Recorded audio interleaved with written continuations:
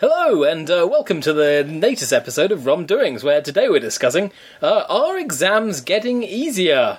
Yeah, that's a controversial topic. Some people say that the kids are just learning harder and getting better at it, but other people... Well, I don't know. I had a look at a few of the exam questions online I saw on the Daily Mail's website, and they had some questions that seemed even my own 4-year-old son could have answered some of them. I don't know. So what do you think? But then again, your 4-year-old son is a prodigy. After all, I can't even set my video. I have to get your 4-year-old son to do it. My video's just sitting there blinking 12 at me. Yeah, and that's where I'm done. Yeah. I can't outdo blinking 12. No. That's the funniest of all observations. No, I noticed that you're drinking coffee out of a glass today, like you said in one of our previous many podcasts together, yes. That it makes a substantial difference to the aesthetic experience. Are you finding this? I think there is a truth that that which you drink out of affects the flavour, or at least the experience. So if you'll know this if you've ever been, you've been in Britain long enough to drink out of polystyrene cups. We talked about that before. Oh, we're really repeating ourselves. And I talked about eating polystyrene cups. We have already. So there you go. But there's something about the glass, the texture of it, the smoothness. It makes me happy. Well, today I'm actually drinking a little bit of rum that you've given me. We actually have rum on. What is this rum? This is Morgan's spiced rum. What spices? Secret herbs and spices. The same ones they put on KFC. That's right. But Colonel Sanders shared it exclusively with Morgan. Yes. And Simon Morgan, I believe his name was. Right. Wayland Sanders and Simon Morgan. And I drink almost no alcohol at all. Very occasionally have a beer, a posh Weiser. But this I really, really love. It's like an exciting sweetie. That's a good way of describing it, actually. Alcohol that I like, because I actually you don't drink particularly much. I don't particularly like alcohol. But the alcohol I like is, like, I suppose, as you say, an exciting sweetie. There is a wine called Tokai, and you might remember His Dark Materials. Yes. Oh no, you didn't finish reading that because it was nasty about Jesus. No, that's not true. That's why you stopped. That's why you stopped reading it. I will not tolerate that. I was halfway through the Emma Spyglass, where clearly Pullman had horrendous block, and he just started writing this in a circle. And I'd read the circle about 3 times through, and I go, yeah, okay, this book seems to have finished now. Okay, so he was... However, I have since finished the book. So he was being nasty about Jesus, and you were upset. That's right, I was furious. How dare you suggest there's anything wrong with the Catholic Church, yes, I cried. Which you love. As a good Protestant. Yes. So at the beginning of that, if you remember, Lyra Belacqua's uncle was serving Tokai, and it was poisoned. Oh, right. And so I actually bought some and tried it, and it's a really lovely flavour. It's a kind of pudding wine, and it tastes a bit like distilled sherbet and orange, and the alcohol just gives it that exciting sweetiness to it. And I like that sort of alcohol. The alcohol I don't like is just boring beer, which just tastes like dirty dishwater. I think I can drink. I can't drink Stella or Foster's and stuff like that because it's just so unpleasant, but. I like. Can you explain warm British beer to me, please, and how to enjoy ale? Yes, that sort of warm Stygian swamp that you're supposed to drink a tankard of. Can you explain how I can start to enjoy that? Because for me, it just tastes like warm crushed paracetamol in dishwater. I think what you need to do is you need to stop expecting it to be something else. That's the key. I don't really particularly like it, but I think the trick is to stop expecting otherwise. So I think when you pick up a pint of ale and you're expecting fresh, crisp, cold lager, it's of course just horrendous. I expect some nice root beer or orange juice, or a Coke. But you're especially expecting it to be cold, and I think it's really important to kind of throw away your expectations before you start drinking it. Think of it more as mulled wine than fresh lager. It reminds me on an episode of Peep Show where Robert Webb's character was going out for a date, and he'd ordered some wine, and his interior monologue was saying, this wine isn't too bad, actually. It's okay for wine. Obviously, it's not delicious like hot chocolate or Coke. That's exactly how I feel. And at that moment, I thought there is some big conspiracy, because nobody actually likes wine. Yes. They just sort of think it's clever and interesting. And I admit a wine can be interesting. It's a very complex and complicated concoction. But it's not delicious, is it? No, it's revolting. I can't stand wine. It's horrible. Yeah. And because because I'm ignorant, it all tastes exactly the same. Red wine, of course, puts me in a coma, but white wine just all tastes like white wine to me. Oh, that's white. It shows. I like it when you're in a restaurant with any group of my friends. None of us have the faintest idea. And the waiter does that thing where they pour a little bit of the wine and you have to taste it to go. And then people go, I just want one day just someone to go, oh, this is revolting, take it back. Is this a 1992? Yes. For me, white wine tastes like vinegar, and red wine tastes a bit like butane. Are you sure you're not accidentally drinking it 100 years in the future? I might be, but I think white wine is very kind of just acidic and sharp, isn't it? Generally, I guess so. It's not particularly nice. The only time I ever drink white wine, and this is contradicts... isn't it? You know, it's sort of rotten grapes, isn't it? I imagine that's probably what it is. Yeah, you don't want to drink rotten grapes. Contradicting my theory that people only drink tomato juice on aeroplanes. The only time I ever drink white wine is on an aeroplane, in the vain hope that it will make me feel slightly sleepy. Does it work? When it comes to dinner. No, not really. Well, I can't sleep sitting up. Because I don't... I can't. Do you sleep on your front or your back? I sleep on my side. Oh, you do? But I can't actually fall asleep on my back. You know, nor can I. Absolutely. And I think this is my reason why I can't... Why I think I can't sleep on planes. And I think I've spoken enough anecdotal evidence to think there's something in this now. That people who sleep on their fronts all report to me they can't sleep sitting up because it's essentially on your back. All you can do is approximate on your backness, and if that's something you can't sleep in a comfortable bed, then you have no hope in a hateful, scratchy little chair with some bastard's elbow wedged into your rib cage. So you have no chance at all. The only way I found to sleep in planes, and this is a fantastic tip that no one else knows, is you get one of those little plane cushions, like one of these right here. I'm going to hold this up to the microphone. Listen, one of those, and put it on the chair in front and lean forward into the back of it. It looks like a strafed bagel. It looks like a very ill slug, I think. But if you lean forward, I know the person in front has to be asleep, otherwise it's unfair on them for you to jog their chair. But if you lean all the way forward and just press your head, that approximates being on my front enough that I can start to nod off. You see, that might work, but I think what might work a bit better is if you go business class. Yes, that might work too. But when I become fabulously wealthy, or just go across the Atlantic on the QM2. They have double beds on them. I would so love to go to America on a boat. I've done that. It's totally unaffordable. That's because you're fabulously wealthy. No, it wasn't actually. It's because remember when Silverjet... You're the owner of a giant enterprise. Yeah, right. You remember when Silverjet was still around? Vaguely. And one of the reasons they're gone is one of the introductory offers was that, I think it was for £850 or something each, you could have the Queen Mary 2 to New York and a Silverjet business class flight back. Now, $850 both ways. Yes, and that was it's more than twice as much as I would pay to fly. Yes, but you're also having a 5 or 6 day boat trip with all food included and so on. Because I love the idea. It's as good as you think. People are snobbish about it and say, "Oh well, it's full of old people and all that kind of stuff." But I quite like feeling like the youngest person in the universe for a start. It's wonderfully rejuvenating to bound up and down the stairs, but. Also, there is a difference between the Queen Mary 2 as a ship and just a normal Caribbean cruiser, because it is a ferry going to France, which is what I think most people imagine. It's a proper ocean liner. It's built to withstand the North Atlantic. It's got the classic lines of an ocean liner. It's got much stronger steel. The whole front of the ship is tapered in a way to be able to deal with big waves and that kind of thing. And there is something existentially magic about sitting on a boat in the middle of the Atlantic Ocean and just looking out and all you see about you is ocean, and knowing that you're on that bit of the map you're further away from everything else than Ascension Island is, which is what you usually look at in a map, and yet you can also go to a very nice buffet. I quite like that. So the closest I've ever got is going on these 24-hour... When I was a kid, we couldn't really afford to fly on holiday to places, so when I was from the age of about 14, I think we started going to... Or maybe 12, going to Sweden and Denmark on Scandinavian seaways. And it was a 24-hour ferry crossing. And so you had that point, obviously 12 hours in, when there was no land in any direction to look at. And that would generally be at night time. So you could stand out on the deck at night time and just look out and see nothing in any direction but sea. I think that's fantastically exciting. Well, there are a number of experiences like that, and weird ones that are just kind of maybe personally to me that I find fun, is that we were sitting in the middle of the Atlantic, and so think of it this way: the Atlantic is encapsulated in rock, in the crust and the mantle and so on.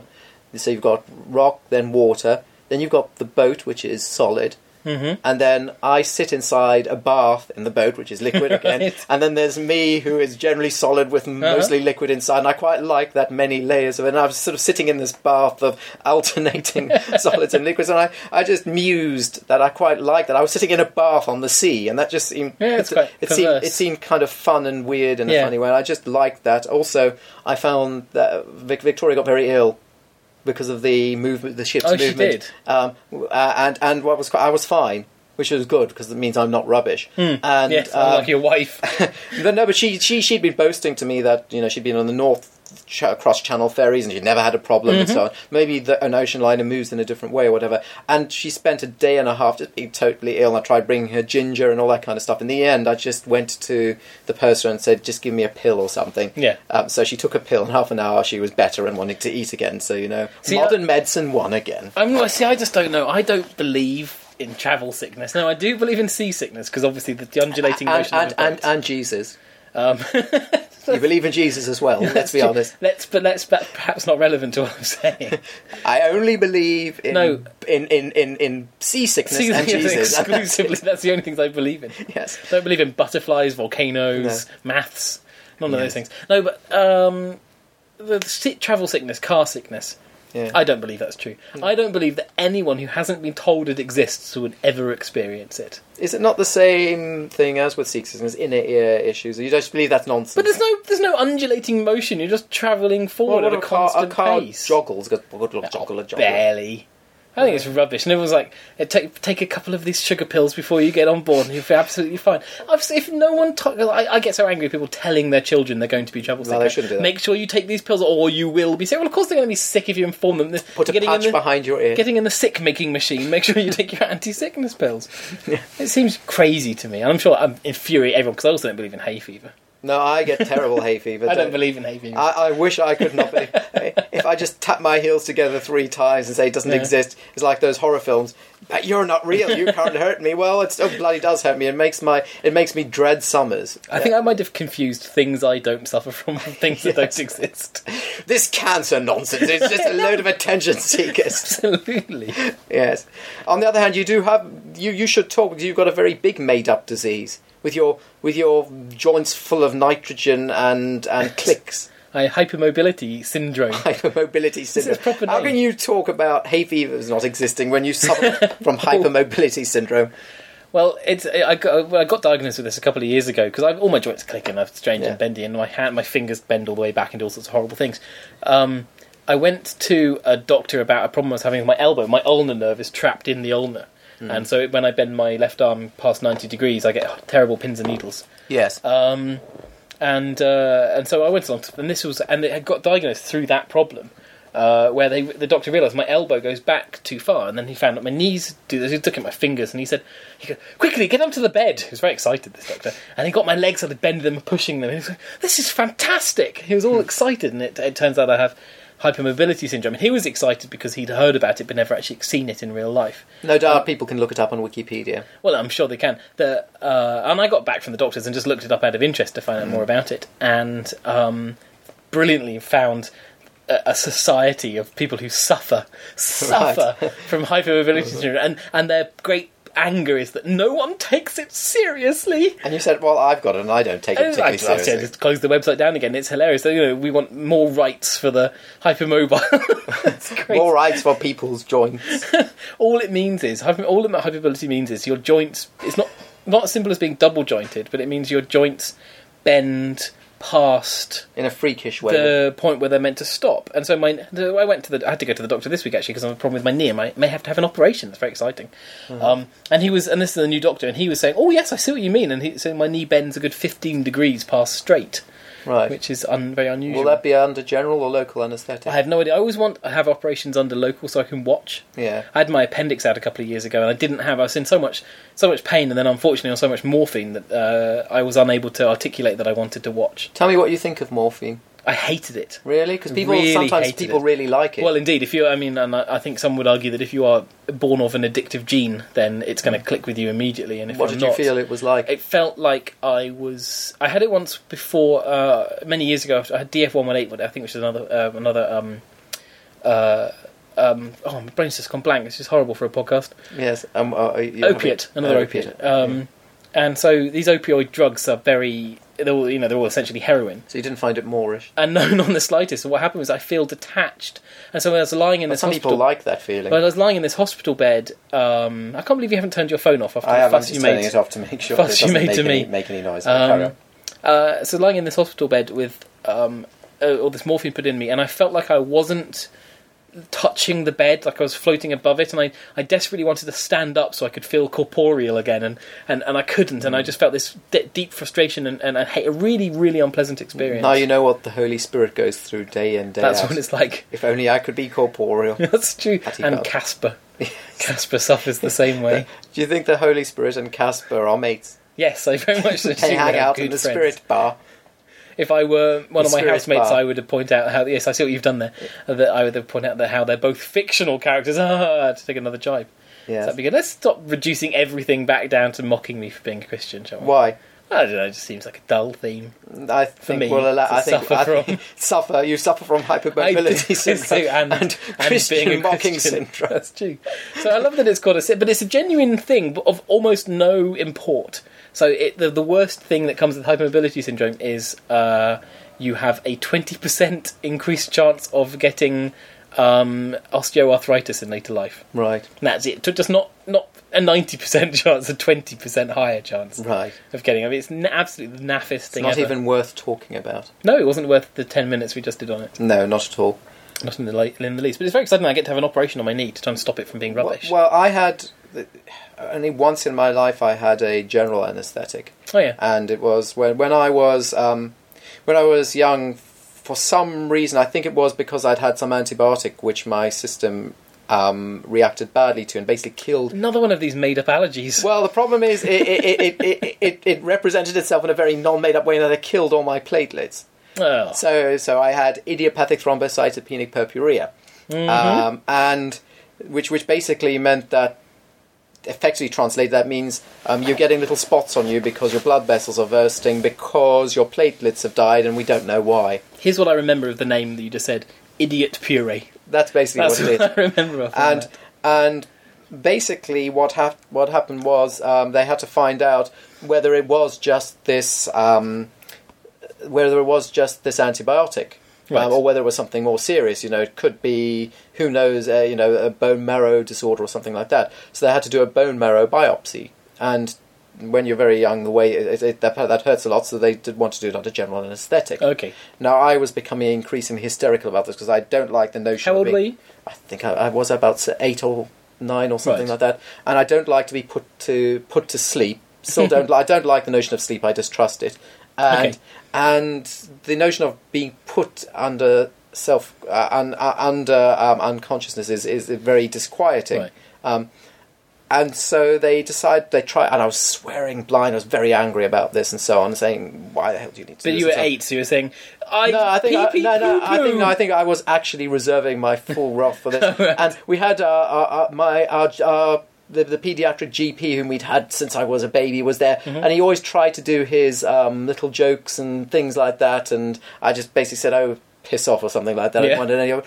And they finally said, "Well, let's convince him. We'll bring some other children who've had in the hospital who've had general anaesthetic." So they brought a cancer child, and the cancer child said to me, "Don't worry, it's just like dying." And I didn't find that particularly helpful. For some reason, it didn't calm me. Oh, okay, then. Oh, it's dying. That's fine, as long as it's not like sleep. Yes. So, and then they did the whole countdown from 5, 4, 3, 2, 1 thing, and it is a very unpleasant, weird sensation. Yes. So, if I were you, I would have it under local, not under. Should we listen to my knee on this? Should we see if I can listen? If we can listen to it? Try. Oh, I didn't click. It didn't do it this time. Oh my God, that's unpleasant. Just by. I like to think that spike was the click. Yes. On there. I don't. Well, that's what I'm hoping to have go away. And then you'll be able to go running. And then I'll be able to sit on aeroplanes without feeling like I'm going to die. Yeah. So I've had a few GAs. I had one when I broke my arm when I was 8. Mm-hmm. I've got my excellent scar here from that. I've never broken a bone.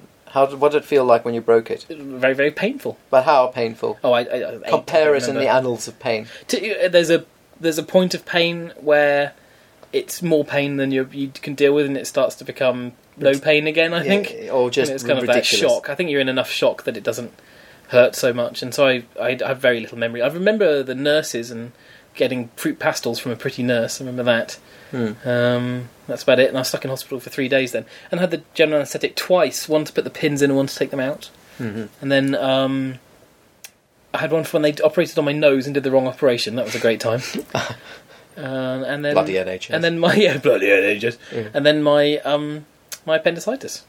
Oh yes, was that where a GP almost killed you? Or? No, that was an NHS Direct almost killed me. Oh, yeah, the NHS Direct. NHS Direct is ridiculous. It was a peculiar night because, you know, when you have stomachache, it hurts, right? Stomachache hurts quite a lot. And it hurts a little bit more than you ever think it's going to. Especially when you've got the worst of all, is the trapped wind. Yes. And it's just all bubbling around in there. And it won't go. You do bicycles on your back and it just doesn't come out. Yeah. It does. And it's a stabbing pain, and it's just excruciating, and you're not allowed to complain because all it is a bit of trapped wind. So that's the position you start with appendicitis, because it feels like a bit of trapped wind. And the interesting thing about appendicitis pain is it doesn't start in the bottom right of your belly. It starts up higher and moves its way around there. That's quite a useful diagnosis for appendicitis, of the pain moving down and to the right. And so that, again, that made me think trapped wind because it was moving, and so I was. But I got to this point where I was in so much pain that I became delirious, to the point where I was walking around and around my room in circles, staggering because I could barely stand up. But there's these insane circles of pain until eventually, at about 4 a.m, in just more pain than I'd ever known, I phoned NHS Direct. And what happens is you speak to essentially a phone operator at first, I think not even a nurse. And if they deem you worthy, they will arrange for a nurse to phone you back. Yes. And so then eventually the nurse phones me back. And then she realises it's beyond nursing, so she needs to get a doctor, and eventually a doctor phones me back. So about 45 minutes after my first call, I speak to a doctor who says to me, "Oh, it sounds like gastritis. Not gastroenteritis," he said, but gastritis. "Have a sandwich and you'll feel a lot better." Which is peculiar, and we have to give him some benefit of the doubt because I was deliriously in pain, so maybe I'm misremembering it. Maybe I'd gone mad. But first of all, it didn't sound like gastritis. And second of all, the treatment for gastroenteritis is to not eat for 24 hours, is to fast. So having a sandwich, and I did what I was told, a doctor told me, so I had a sandwich, which of course meant I'd eaten immediately before my general anaesthetic as well, which is even better. Yes. And eventually I phoned my parents at about 7 a.m, who said, "Phone an ambulance and go to hospital, you idiot." Yeah. So my housemate drove me to hospital. And yes, I was very quickly diagnosed. Did you get to keep it? No, I didn't. I didn't really. Appendices, I suppose, are quite revolting objects. I would have quite liked to have seen it. No, I have no scream about it. I just don't really want. I don't really have any use for one. Well, I don't know about that. Don't you miss it? My grass digesting has really gone down the pan. Yes. Since then. Yeah. No, it's quite exciting to have a proper actual illness, an emergency. It's quite exciting. How long did you stay in the hospital? I was stuck in there for about, I think it was 2 or 3 days. I was at the point of discharging myself. Overheated hospital. It was a hospital in Bath where they were so overcrowded that they'd opened up an old Victorian wing, and I do not exaggerate when I say it was an old Victorian wing that hadn't been updated since, to the point where it was so out of date and so disused that it didn't have stands for blood bags. So I had a nurse standing on the frame of the bed that I was sleeping on. These are the ancient old metal beds with the creaking bars across them. And she was stood, hooking her feet inside the bars, hanging my blood bag, or my drip bag, over the edge of the curtain rail. I mean, it was. I wish I was making this up. I wish I were. I wish I were making this up. That the I wonder how that is for people listening, because I'm perfectly used to you correcting my grammar. Fine. But I wonder how it is for people listening to experience that. Well, people listening will have their grammar corrected as well. It's true, and they'll feel better and become stronger and prouder and more productive. Yes. Anyway, so yeah, that was this ludicrous situation of this room that was genuinely not capable of withstanding patients. And there's no privacy. There were sort of curtains pulled around each bed, but I was bed bound, tied to the drip, and so I couldn't pull my own curtain. I remember one night this revoltingly awful woman. Most of the nurses were great, but this woman was just a bitch. She was a horrible, awful human being, and she made me wee in front of the entire ward. She wouldn't take me off the drip so I could just go to the toilet. She made me pee in one of those stupid little cardboard boxes, and then she didn't pull the curtain, so I had to wee in front of the entire ward of people. Why did she do this? Because I think she was some sort of evil old witch. Right. That's my theory. Well, usually Wicked witch. they try not to allow evil witches into hospitals, but sometimes they make it through She also didn't give by him smuggling themselves in as a bat. That's true. She also didn't give him my anti-sickness meds, so I barfed. And I'm very angry about this because I hadn't been sick since 2000. You vomited. We're not in the United States of Yankland now. So I vomited copious water all over the floor. And I hadn't been sick since 2000, and it broke my 8-year run of not being sick, and I was absolutely furious. Oh, I've had better vomiting than that.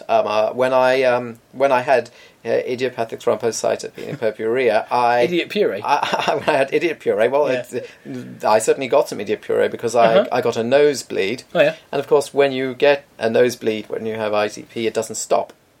So it just continued and continued hours and hours. Was going into my stomach. I'd put my head back and continue, and then into my stomach, and then of course my stomach would eventually have too much, and then I'd be vomiting out copious gushes of blood into a pan, and then come down again, and I'd vomit up chunks of half. Weirdly, my stomach was able to clot it because of the acid, right. and the only thing that gave me comfort while this was happening and that replenished me was Fanta grape.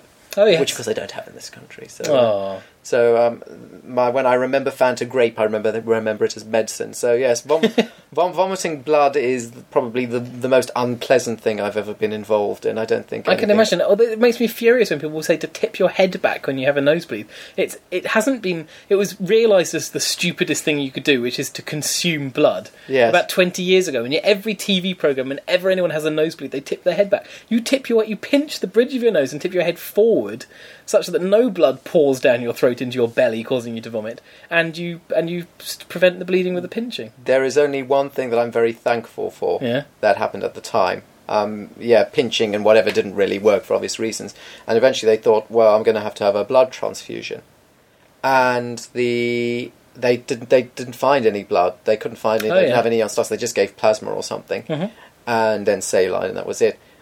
I'm very happy they didn't find any blood because this was Africa in the 1980s, and I would have. Chances are, yes, I would be Michael Stipe now. Mm-hmm. What do you think he does, Michael Stipe? No. Did you say you think that's just veganism then? Yes, I'm certain, absolutely certain. So's my vast team of lawyers. Right. I didn't say certain. What. He's just a bit gaunt. He's a very trim young man. Quite old now. That's true, they are old, aren't they? I saw them live, When? When they released Monster, whenever that was. What do you think of Michael Stipe's voice? I like it very much. I preferred it in the 80s when he was a folk singer. I can see it working in folk. I find it sounds a bit strained when he sings pop. And weirdly, I feel there's an affinity with Phil Collins. Oh, no, that's not fair. I'll tell you why. There's a certain nasal unclishness. See, now you were insinuating Michael Stipe having terrible diseases, and for which I imagine he'd be furious. But suggesting that he's like Phil Collins, now he should sue his voice. You, his voice. I'm not saying his voice sounds like Phil Collins, but there is a certain aspect of it, like an uncle trying too hard. Which is Phil Collins, like an uncle's visiting you at Christmas and trying to sing along in the carols, and it's got that sort of sound. I want to celebrate my favourite of your descriptions of someone's singing voice, which has stuck with me ever since, which was Rick Astley. Can you remember? Oh, yes, I do remember, yeah. So you want to say what Rick Astley sounds like? Well, you can, because you remember it. He's probably better than I do. I'm seeing Rick Astley. And of course this is pre-Rick rolling, so this is... Way before, yeah. Everyone knows who Rick Astley is probably now. 10, 15 years ago. About 10 years ago. 10 years ago. It was 10, yeah, because it was soon after I knew. He said, Rick Astley sounds like a witch cast a spell on him halfway through a yawn. Exactly, which is just perfect. But it does, and when I think about it, that's exactly because, and it's interesting. It's but it's not. It's not just. Whilst he's got the most extreme version of it, if you listen to a lot of early '80s new romantic music and that sort of stuff, there is this weird tone where they're singing slightly deeper than their natural voice is, so they open their larynx more than they should. I mean, Gold. Always remember you're in this world. It's got. I don't think we have to worry about paying PRS fees on that. I don't think. Look at the spikes over there. It's beautiful on the graph. Yeah, we mustn't discuss the graph because no one else can see it unless they're listening with some silly plug-in. The graph doesn't exist. No, the graph is only in your mind. Yeah. John, would you like to talk about this, the mechanics of this podcast and your doubting Thomas moment? No. I'd like to talk about Lethal Weapon 2, though. Go on.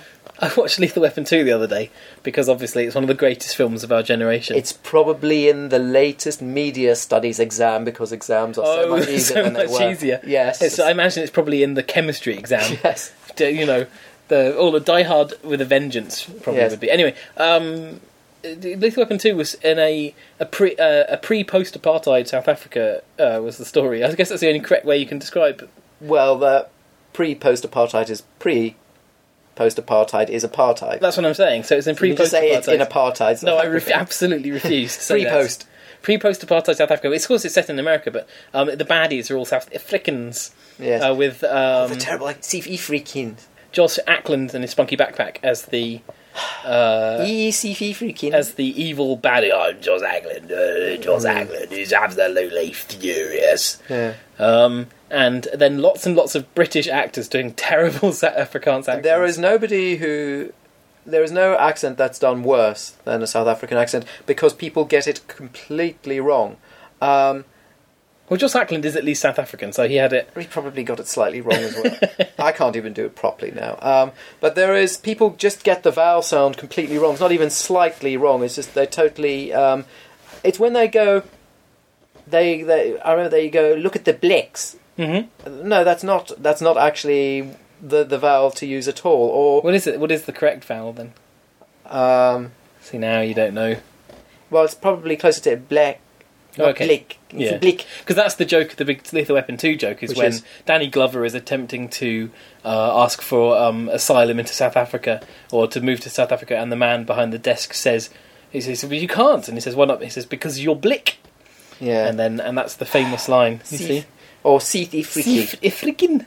That's how it's always. Whereas actually what happens is that it's much closer to, if you want to do a passable South African accent, do a Brummie accent, and then mix in a bit of New Zealand. New Zealand, I was going to say. New Zealand with Brummie. Right. But when I listen to Brummie people talk like this, you can tone that into a South African accent a lot better. The mistake people make is that they start with an Australian accent and start toning that, and it's wrong, because actually the Australian vowel sounds and diphthongs are quite different. Well, the interesting thing about Lethal Weapon 2 is that the key story is that Josh Ackland is the ambassador. I've not actually seen this nonsense. And you should watch it. It's horrendous. As the ambassador, he can commit any crime at all, and the law can't touch him. He's got diplomatic immunity. Yeah, but that'll only work once, and then he'll be sent back to his home country. So what they're doing, and what I've learned from this film, is that all white South Africans are gold smuggling, drug smuggling, evil racists. Yeah. So would you say that's true? Yeah. Okay, so that's all I wanted to know, is whether the film was telling the truth. Yes, of course. I mean, it sounds... Apart from Kensit, what's her name? Who married the Gallagher? What's her name? I don't know. Patsy Kensit? Yes, you get to see her boobs in that film, yeah. Are they acceptable? That's a very peculiar question. Are they acceptable? They're very lovely. Okay, but so they are acceptable. She does a terrible South African accent all the way through that.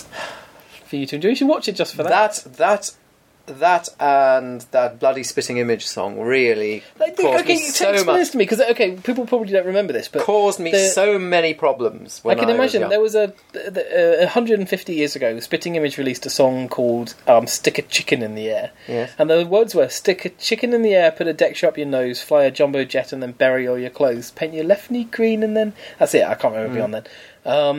And this came out on vinyl, because as was the era. And then on the other side, on the B side, was a song called "I've Never Met a Nice South African." Yes, which even at the time I remember being slightly astounded by. I don't know who wrote it. Is it Ian Hislop? No, I think it was Punt and Dennis. Do you think? Was it them? Well, I've heard that it was only one or both of them. Yeah. Now, explain I've never met a nice South African. Now that's not bloody surprising, man, because they're all what? They're all ignorant bastards, and they all hate black people. I think that was the lyric. And obviously it was during apartheid, so white South Africans were people's number one nation. Yes. But even at the time I remember hearing, isn't that horrendously racist? Well, generalising, and it's not the white South African. It's not. And it's not never meant a nice white South African. It's never meant a nice South African. It's prejudicial, and it's generalising, and it's childish, and wasn't particularly well written. Can you imagine? I've never met a nice Pakistani. I've never met a nice Nigerian. Imagine with their 419 nonsense. Can you imagine? It's just unfathomable that Spitting Image of all people are satirists who are writing such peculiarly prejudiced crap. No, I have a feeling that, and I'm not going to go into alternative comedy here, but there was a great repression as part of alternative comedy, because you had to repress feelings of bigotry and sexism and all that kind of stuff. So rather like when you press down on a waterbed, the lump has to pop up somewhere else. Okay. And I think it came up there. I think it's probably a similar reason why people find useful things to sublimate their unpleasant feelings into. I would argue controversially that Israel plays a similar role today. Gasp! Yes. So, it's quite interesting that we mentioned the I word. One of we have an association in my company with people who design websites. Mm-hmm. And there's a certain Jewish organisation that has associations with Israel. Right. And these web designers, they got the contract, and somebody looked them up on Wikipedia, and all his design team refused to do the website because of the association, and the boss had to do it himself. My goodness. So it's going far and wide these days. It is. I obviously won't mention any names now. No, clearly. It's relatively innocuous. So I would argue, for all the mealy-mouthed lefties who are listening to this, and I am relatively lefty-ish and mealy-mouthed, that... But it's interesting how, analyse, but I think that we could talk a whole podcast about that. I was going to say, but it's more interesting... you're absolutely right, and it's interesting the whole kind of... When you talk about being mealy-mouthed lefty, and you feel like you almost have to point out that I'm quite lefty. I would say that you're left toward communist. Yes. I'd say you're farther left than. Well, I feel left. I've been abandoned by. I would say I probably am as well. The people who call themselves left today are odd, because effectively they are generally isolationist. They don't believe in any particular brotherhood of man values, which is where I'm very much from. So they will say, oh, well, it's okay for you to abuse your women because that's your culture. That's actually a very... Well, how tolerant. How very tolerant is the culture. And there's just a general feeling abroad that the left is intellectually uninteresting at the moment, which is sad, because I always thought of the right as the baddies. Yes. As did you. As stupid and the baddies. Because they were. And to suddenly realise actually the left are behaving like that as well comes as much more of a betrayal. Absolutely. You kind of feel like there's nowhere left to turn. No, if you can't turn left, you can't run right, and straight ahead is certainly not allowed. So. No. So do you start walking backward? Is that the option? Yes, into a brick wall. But there is a definite issue in that. I don't think it's just getting older and becoming more disillusioned. I think that politics is in a state of weird confusion at the moment. I can't adequately describe what it means to be left right at the moment. You have a Tory party who wants to ostensibly pull out of Afghanistan. Is that left wing or right wing? I have no idea. Exactly. What that is. They start talking about abolishing grammar schools, which I suppose is left or right wing, but they have to defend the NHS. But of course, and yet as a party have been talking about privatising the NHS for decades. Exactly. It's just very odd and very blurred and very peculiar, the way that we can't actually meaningfully talk about left. Just define what left wing means. Just try this. It's like you suddenly get something you're talking about all the time. Do you not now have to just start to use more specific terms like socialist? Yeah, but define what left wing means. That's the point. If you say, oh, they're of the left, what do you mean? I think what you mean now is not right wing. I think that's the simplest definition. Okay, and define right wing. Bigoted. You're saying left-wing people can't be bigoted. I've met plenty of left-wing bigots. Of course. But, No, I think you're right. I think the two terms have become problem. Completely useless. I think, well, especially because I think in the past parties were based on... I don't mean this in a kind of nostalgic, wasn't it great then? But I mean, I think parties were based on principles. But also strong economic differences. Yeah, and so they were your principles too. You had a set of core principles that defined you as a left-wing or right-wing party. Now a party is defined by what they think will win. And so they always wanted to win. So you have a centre-right Labour Party and a far-right Conservative Party, because everyone knows that right-wing is now wanted, because we've had left-wing for 20 years and people are fed up. But have we?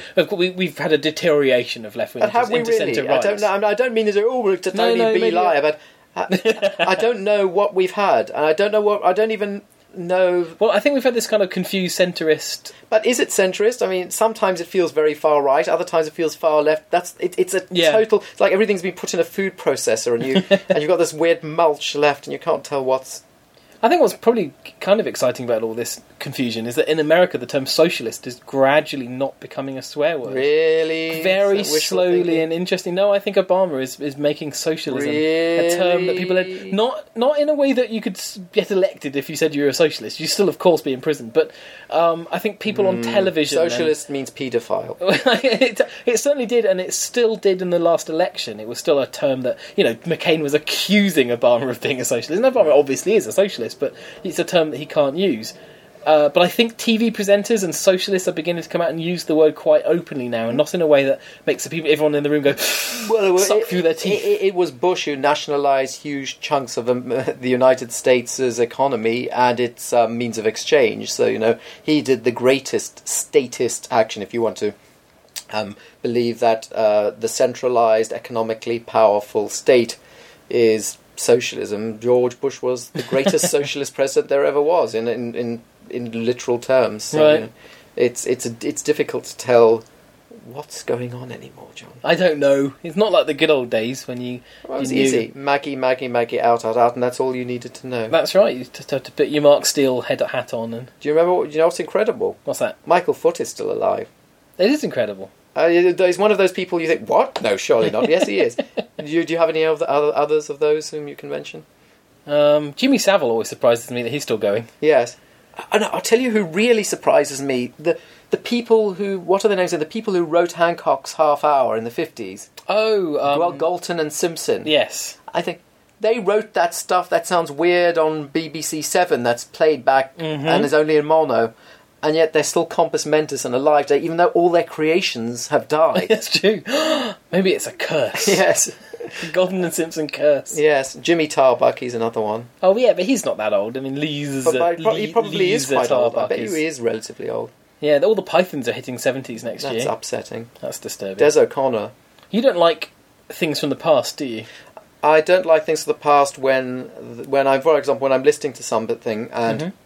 all or most of the people on it are dead. I don't like that. So I've just been watching, because I'm so profoundly heterosexual, just been watching a bunch of 1950s musical cinema. Yes. And I watched things like Singing in the Rain and the Barclays of Broadway.